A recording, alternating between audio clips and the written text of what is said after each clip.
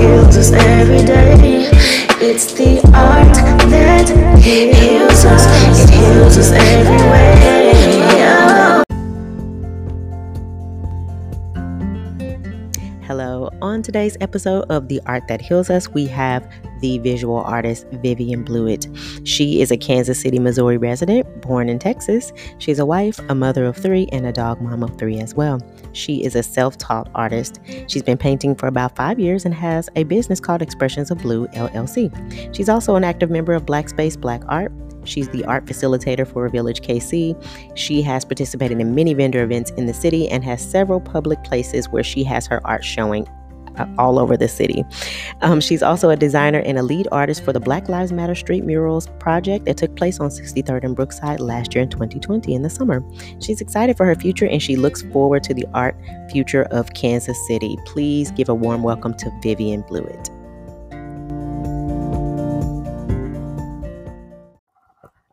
Hey. This is the Art That Heals Us podcast. We have a special guest, Vivian Bluett, who is a visual artist in Kansas City, Missouri. And I would like for her to introduce herself. Hey, y'all. This is Vivian Bluett. I am, like Nikita just said, a visual artist here in Kansas City. I was born in Texas, raised here in Kansas City. Thanks for having me on the show. Thank you. So let's tell the people how we know each other. So about 4 years ago, I started painting, and then I was a part of an art collective here in Kansas City, and I met Vivian. We instantly almost clicked. Well, let me say this. First of all, it was like that, is she cool? Don't lie, sis. She's laughing. So, she is a Virgo. I am a Leo. Sometimes we get along in those signs and sometimes not. But it was kind of like I think I said something to you like, oh, I just saw your video when you hung your art at the such and such. And you was like, did you share it? And I said, yeah, actually I did. And she was like, oh, okay. So then it was like, do I want to be cool with her? Oh, she's cool. So guess what? Here we are 4 years later. Aren't we that's awesome, right? It is. Okay. All right. So what we're going to do first is I want you to tell me about your journey as a creative. I know that I said in your bio that you've been painting for about 5 years, but tell us what that looked like. How did you get started painting? So first, I want to say that I get that a lot when I first meet people. I am very skeptical of people. I don't trust people very well, right? So when I meet people, I'm always like gauging, like, oh gosh, is this person cool or are they not cool? And I think people do that to me too, because sometimes I think I can look like I'm not approachable, but I'm so nice. But digressing from the actual question, I got started painting. It was years back, probably my early 30s. I want to say 33, 34, something like that. So even further back than that, when I was younger, when I was a kid, I was always a doodler. Like I always liked sketching. I always loved coloring. I always just liked doing things where I was creating things, right? So when I got older, I had made mention to a guy who is my ex-fiance that I wanted to paint. We had just happened to be having a conversation. And one thing that I said is that, I want to paint. And for Christmas, I got like all of these art supplies, like everything that you can imagine: watercolor, acrylics, oils, pastels, colored pencils, everything. I got everything. I think I opened it, I played around with it, and I put it back in the box. Mm-hmm. And it was probably literally 10 years later, I got laid off work. Mm-hmm. I'm sitting at home having just a real general conversation with a friend at my dining room table. And she is showing me some paintings that she did at home. And I was like, oh my gosh, these are so great. And I'm like, you know what? I have an art set. Let me pull this thing out. So that is literally how I started painting. I pulled out that art set that I had gotten 10 years prior. Wow. And I had a piece of cardboard. It was like a cardboard box, literally. And I started painting on this little piece of cardboard at my dining room table. And that is kind of what started this whole thing. And I really think it went a little further than that with the encouragement of my village, the encouragement of other people saying, these are good. These are really nice. You should share these.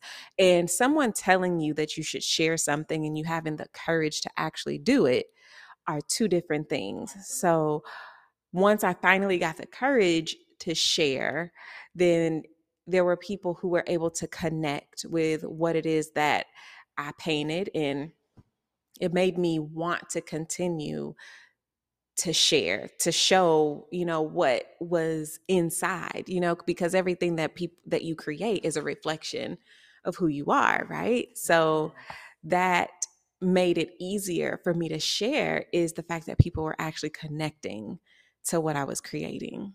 Awesome. I love that. Thank you for sharing that. So it sounds like you literally started from the bottom. Now you here. Yeah. I want to highlight particularly the most recent major thing that you have done, which was the Black Lives Matter street mural last year, in 2020. The PBS special that you guys had done that was created around that was nominated for an Emmy. So give your girl some snaps, okay? Yes. And Vivian was an artist lead over the project that was on 63rd and Brookside. So talk to us a little bit about what that process looked like with you going through from beginning to end. That process, now that I look back on it, it's definitely a lot to celebrate there, because when I first started it, I was in complete denial that I could even do it. I did not believe that I was going to be able to pull it off. It was actually brought to us as a group. So I am a part of a group, an artist collective called Black Space Black Art, which is the collective that we met in. And through this collective, the curator, which is Natasha, which is Natasha Elskari, she brought us the opportunity. She presented us with the opportunity of having these street murals. Well, when she came to us as a group, we assumed, or I assumed, that we were going to be doing this project as a group. That I had seen these street murals online and on social media that other cities had done, where they had done like the really big yellow letters. And I'm like, oh, wow, we're going to be able to do that. Of course, I would love to do that. We have each other, we have, the group, we can lean on each other. And Natasha said, well, yeah, no, you guys would get your own block. So you won't be it is a group project, but is also an individual project. So I immediately became very fearful, and I noticed that when I'm afraid of something, everything that I think about it becomes negative. And all of the negative thoughts that I had, that you can't do this, you are not experienced enough, you don't know what you're doing, nobody is going to help you, it's going to be crappy, it's going to be raggedy, you're going to be stressed out, like all of these things, I was thinking, I can't do this. And even though I'm thinking I can't do this, something in me said, yes, I'm going to take this opportunity and I'm going to show up, because I may not ever get this opportunity again to show up for my community in such a huge way. So, although all of the negative thoughts that fed me showed up, I still said yes to the opportunity. So, I had not worked with any type of digital art before, but I knew that in order for me to submit my design, it needed to be digital. So, I had to purchase the program, learn how to use the program. I had to learn a lot of things in a small amount of time. And luckily, I had the support of the collective to lean on. I think we leaned on each other so much. So even though we all had our own individual block, we still had each other. We still had each other to help us discover how to use this program. Even things there was a time where, of course, again, I was afraid, and I'm like, this is going to be crappy because I don't know what I'm doing. I'm overwhelmed. I have bitten off more than I can chew. So I called Adrian, and Adrian is one of the members of Black Space Black Art. And I'm like bawling on the phone, like, what am I going to do? This is going to be so terrible. It's going to be a mess. And she said, Vivian, first of all, nothing that you do is crappy. So stop telling yourself that it's going to be crappy. She said, we are not going to allow it to be crappy. You have support. So just relax and do what you know how to do. And even though it sounds super simple, it really, really, really helped me just hearing that from another person that was not Vivian, hearing that from someone who was not my husband, hearing that from someone that wasn't somebody that's just saying what they have to say because they are being polite. That helped me a lot with just the nervousness of, I don't know what the fuck I'm doing. Yeah, no, that's facts. That's facts. So, a couple of things that you said I wanted to make sure that we touch on. So, basically, you mentioned, first of all, imposter syndrome. So, like being in a space where you are doing the work, people are seeing that you're doing the work, they know you're capable, they can see the potential in what you can bring, but yet that negative self-talk is like, what the hell am I doing? Like, like you said, you felt like you were biting off more than you can chew. You were in a space where it just was not going to happen. So I like that you talked about that, because so many times people are not really authentic when it comes to that. Like, well, they don't really want to share it because it's kind of like, oh, now y'all all up in my business, like this is what I be telling myself. So, can you talk to me a little bit about how you think overcoming that has helped you continue now that you see where it's gone? Like, you guys have a whole Emmy nomination. Like, now that you see where it's gone, you've seen the impact on the community. It's been touching, impactful to all of these people and all of these things. How has that helped you? That one particular situation that you had to do for where you are now? I will say that I deal with imposter syndrome all the time. It definitely was not just that one occasion. It is anything that I'm presented with that I have never done before. In my head, it is, girl, can you really do this though? Like, really? And I just push past it. I think there are some things now that I am super confident that I can accomplish. I know from trial and error, I just know what I am capable of.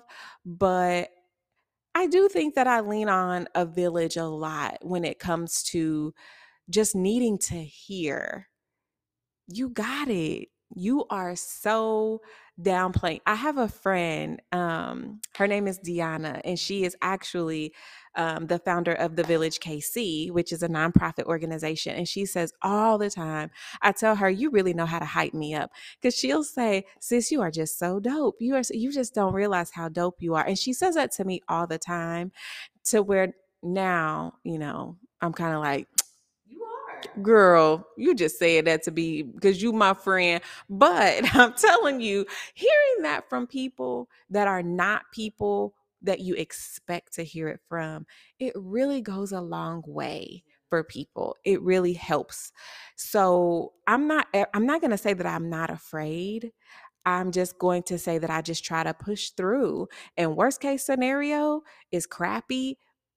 The thing is I've learned from it. What made that crappy? What could you have done that was different? What do you need to do to make it right? If it was crappy, what do you need to do to make it right? And 9 times out of 10, it ain't crappy.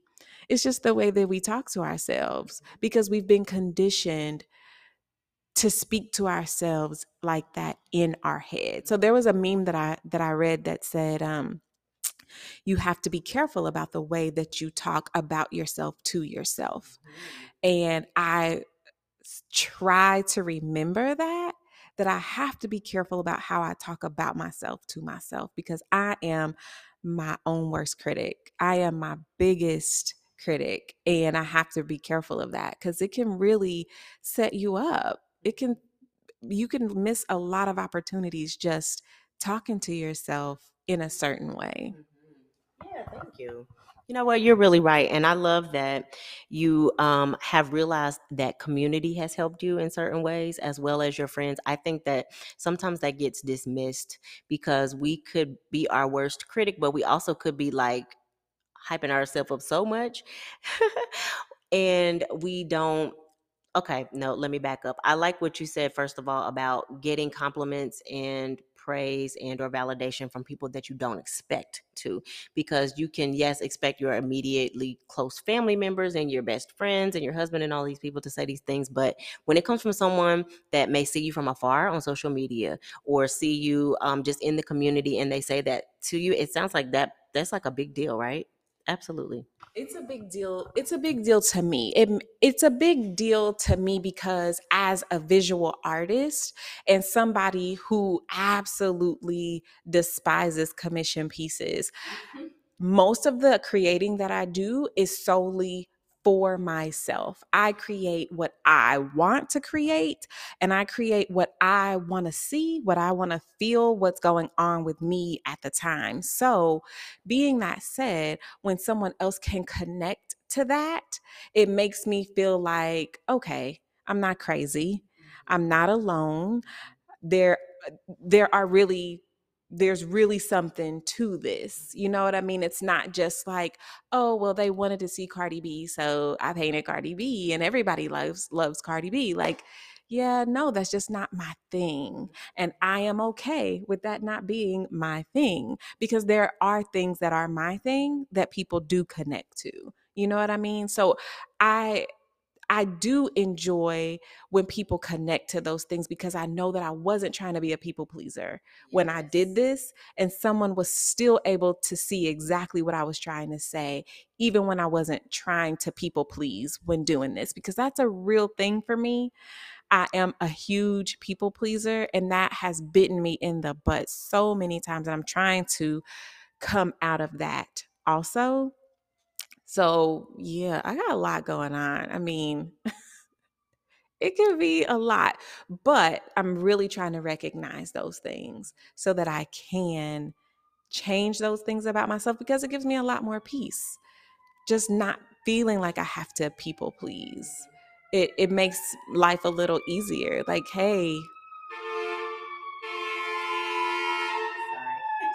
it's all right. We live in the city. I mean, yeah, hopefully everybody's all right. Exactly. All right. So I noticed that you do a lot of advocacy pieces. So like you do a lot that has to do with racism, especially like the Black Lives Matter murals. Those are separate. But I noticed when we first met that you had some pieces where, well, first of all, if you guys don't know, she does a lot of pieces with children, and she portrays the children in certain situations in a lot of her pieces. And one that I can think of particularly is the one that's at the ice cream parlor, I think, like the lunch counter, excuse me. I remember when you sold that one, and there was an older white gentleman that purchased it. And just like you mentioned, that he connected with a piece of art that you made solely because you knew how you felt about that. I remember like watching you and watching him. And I thought that that was so amazing to witness because the generational gap was there. And I think that he truly, really understood what that meant. So, can you talk to the people about what that piece was? If you can, like, explain it so that they can, like, visualize it. Sure. So, first of all, that lunch counter piece, when I created that lunch counter piece, it was a piece of art that had three children. It showed three children that were sitting at a lunch counter, and there was one milkshake on the counter, and it also showed the background of the lunch counter, and the sign in the window said, sorry, we're closed. And the other sign said, we serve whites only. This was Black History Month, and we were showing our art at the Center for Spiritual Living. Yeah. It was one of, actually, I think it was our very first showing for Black Space, Black Art. And it was the first time that I had been a guest at the Center for Spiritual Living. And this place is majority white. So even though it was Black History Month, we were told to show up exactly as you are. Don't change who you are to fit this space. Show up as the person that you are. And in my head, I'm like, it's Black History Month. So I'm going to create something that is reflective of Black history. So I created the lunch counter piece. And I had some other art that was there that I was showing, but I put that piece up there on that wall. And those people started walking past me with those eyes and those looks. I mean, almost everyone ignored me initially. And I was like, oh my God, what did I do? Why did I bring this piece of art here? Because I felt indirectly attacked. I felt like nobody's going to talk to me. Everybody's going to avoid this. Nobody is going to want to talk about this. Well, eventually, there were people who approached me. There was one guy in particular who happened to be Black, who walked up and he looked at the painting. He looked at me. He looked back at the painting and said, "We serve whites only, huh?" And he rolled his eyes at me and he walked away. And I was like, oh my gosh, what did I do? There was another lady who she walked up to me and we had a really good conversation. It was really long. We talked about how she lived in, even though she was a white lady and she was a teacher, she lived in the inner city intentionally. And she wanted to make sure that she made a difference and that she was teaching inner city kids and on and on and on. So in my head, I went to my car, I called my husband, I was almost in tears. And I'm like, first of all, to even create the piece, and there were children, like children, and having to make it historically accurate by putting the "sorry, we're closed" and "we serve whites only" signs in the windows, it really made me emotional. I literally cried when I painted those signs in that window. And I had to consult friends, like, should I do this or should I just leave it?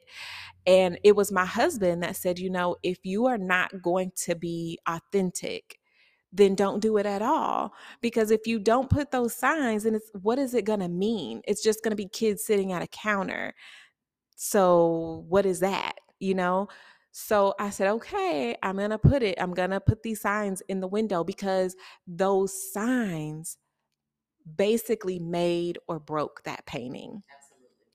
So putting those signs in the windows, being a mother and thinking in my head that there was a point in time that my sons could not go and sit at a lunch counter and be served. There was a point in time that someone could look at my 9-year-old child or my 6-year-old kid, and that milkshake that was available would go in the trash. They would rather throw it in the trash than to sell it to my child, not give it away, but even take my baby's money. That was heartbreaking for me. So to put those signs in that window was a huge deal, right? So in the midst of my pity party, because I feel like I just brought the wrong thing, I said the wrong thing, this was not the right audience, I should not have showed up in this way. I got a phone call from Natasha, and she said, this piece has sold. Now, mind you, this piece of art, if I'm not mistaken, stayed on exhibit at the Center for Spiritual Living for a month, because all of our art at that time stayed up for a month. And when it was over, I went and got it, took it home, put it in my house, and I'm like, I don't care if nobody wants it. I love it. If it has to be here forever, it has to be here forever. And she was like, somebody wants it. It's sold. And I was like, what? Sold. But the caveat was who bought it. Like you were saying before, it was this elderly man. He was an elderly white man. And he's like, I was like, I want to meet him. Like, I'm really curious to know why he wanted this piece of art. And when I met him and I'm telling him, oh my gosh, I was just so nervous to even show this. And he said, well, you might want to get used to being nervous because you need to do this. This art is important. He said, I lived back in these days and I remember when people were treated like this. And it always bothered me, but I never did anything about it. I never felt like I had the power to do anything about it. I just felt bad. He said, and now that all this time has passed, I've never forgotten how that made me feel. And I never want to forget how that made me feel. And I do want to be empowered. And I want to know that I do have the power to do something. He said, I want you to get comfortable with being uncomfortable because you really need to keep doing this. And that coming from this man, I have absolutely no idea who that man was, but it showed that piece spoke to him in a way that I had no idea was even going to show up for him. Because in my head, I'm doing it for the culture, right? But that's not how that translated for him. Wow. Did y'all hear that? Just take that in for a minute. That is, no, seriously, that's very powerful for many reasons. One, you mentioned, just like earlier, people say things to you that things come to you that are validating from people that you don't expect. So I'm sure that you didn't expect that coming from him. I feel that just like the podcast is named, The Art That Heals Us, this literally was that. It's literally was that for him, because he could have been one of those little kids, like at those ages, maybe, possibly, right? And he felt like he couldn't do anything about it at the time. But his advocacy at that moment was purchasing the piece from an artist that it truly came from your heart, with the mindset that you said you thought about. That could be my kid. That could have been my kid, and that's only been 60 years ago, right? I think that that's very powerful, and I think that visual artists have a special way outside of any other type of creative, that they really literally can put it on the canvas. I remember you telling me, and I coined this, I put it in my book a couple of years ago, when we were talking about emotions and how we process things and what really fuels our art. And I said something to you about what I was going through, and you go, put it on the canvases. And I never forget that, because I think that's the best way that we heal ourselves as visual artists. Not only are we able to put our emotions onto the canvas, but we can put other people's, and we can foresee what someone else may be thinking. And I think that was the epitome of that. So I thank you for sharing that, for sure. We're running out of time here, but I do want to also note that she is, don't get me wrong, sis, I want to say what your actual role is at the Village KC, because I want you to talk about that. One thing I can say about Vivian is she is amazing with children when it comes to art. Like, she just lets them do whatever. I try to do that. I think I do to a certain extent when they come to the parties, but then it's like, oh, I sketched that like that, and you just gonna throw that paint over. You know what? Hey, baby girl, that's cool. But like, Vivian just like has this touch where she's just like, that is amazing. So I want you to talk about a little bit about what you do at Village KC. Okay. Before I talk about what I do at the Village KC, I do want to just back up just a tiny bit in talking about what visual artists have the ability to do. I do feel like visual artists have the ability to get people to think and understand things that people, when you have a conversation with people, sometimes you can't get them to acknowledge. You can't get them to understand it with words. Because I do feel like a lot of times people want to use the language as a barrier. They want to pretend like they don't understand what you're trying to tell them because you didn't use the right words, because you didn't say it the right way, because you didn't use the right tone. When you are a visual artist, you have the ability to get people to see what you are saying versus hear what you are saying.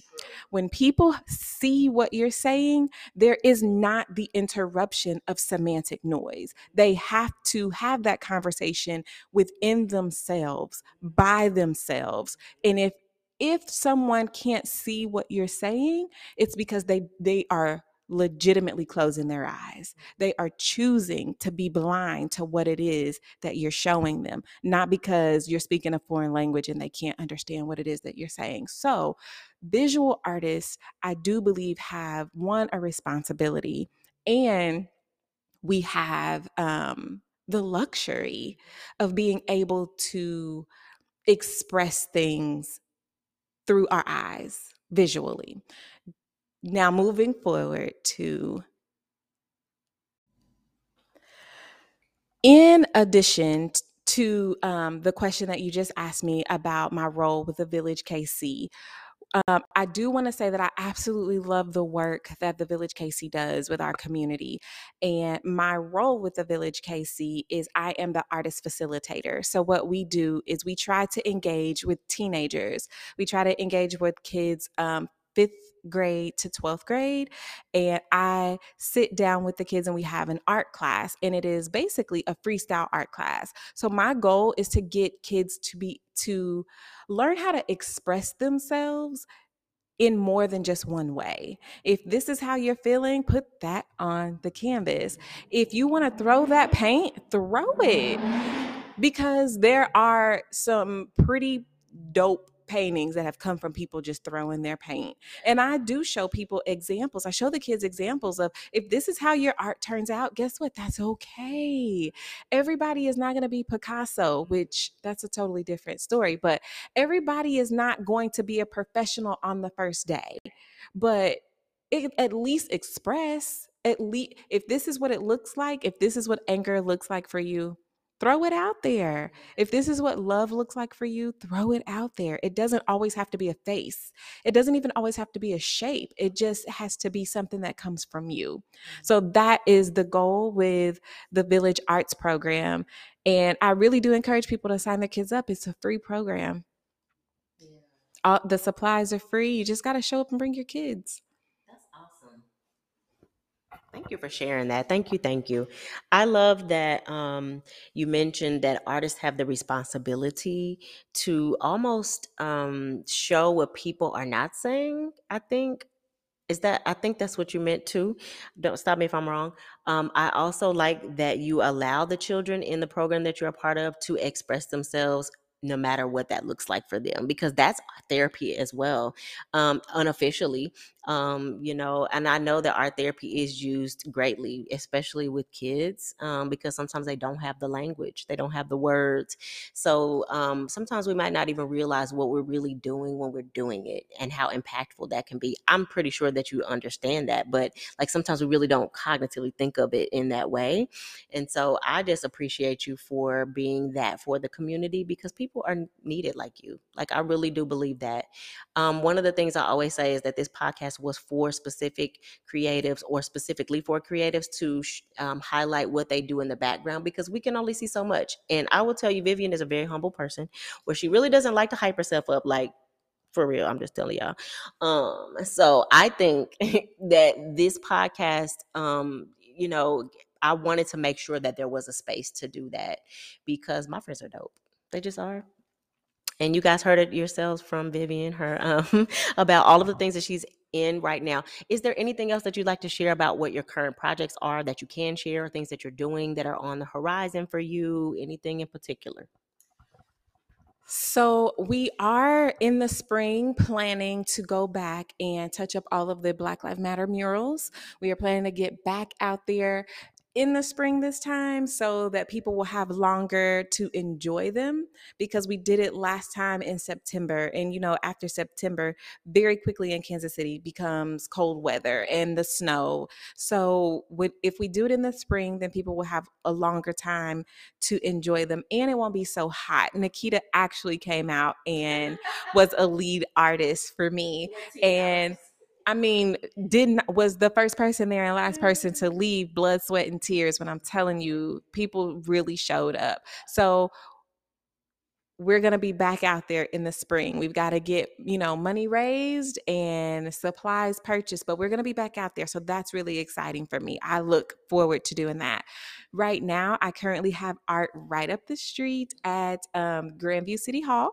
on the wall. So it's all for sale. So you guys, if you can, go up the street to Grandview City Hall and find out which piece you want. I'm available. They're all for purchase.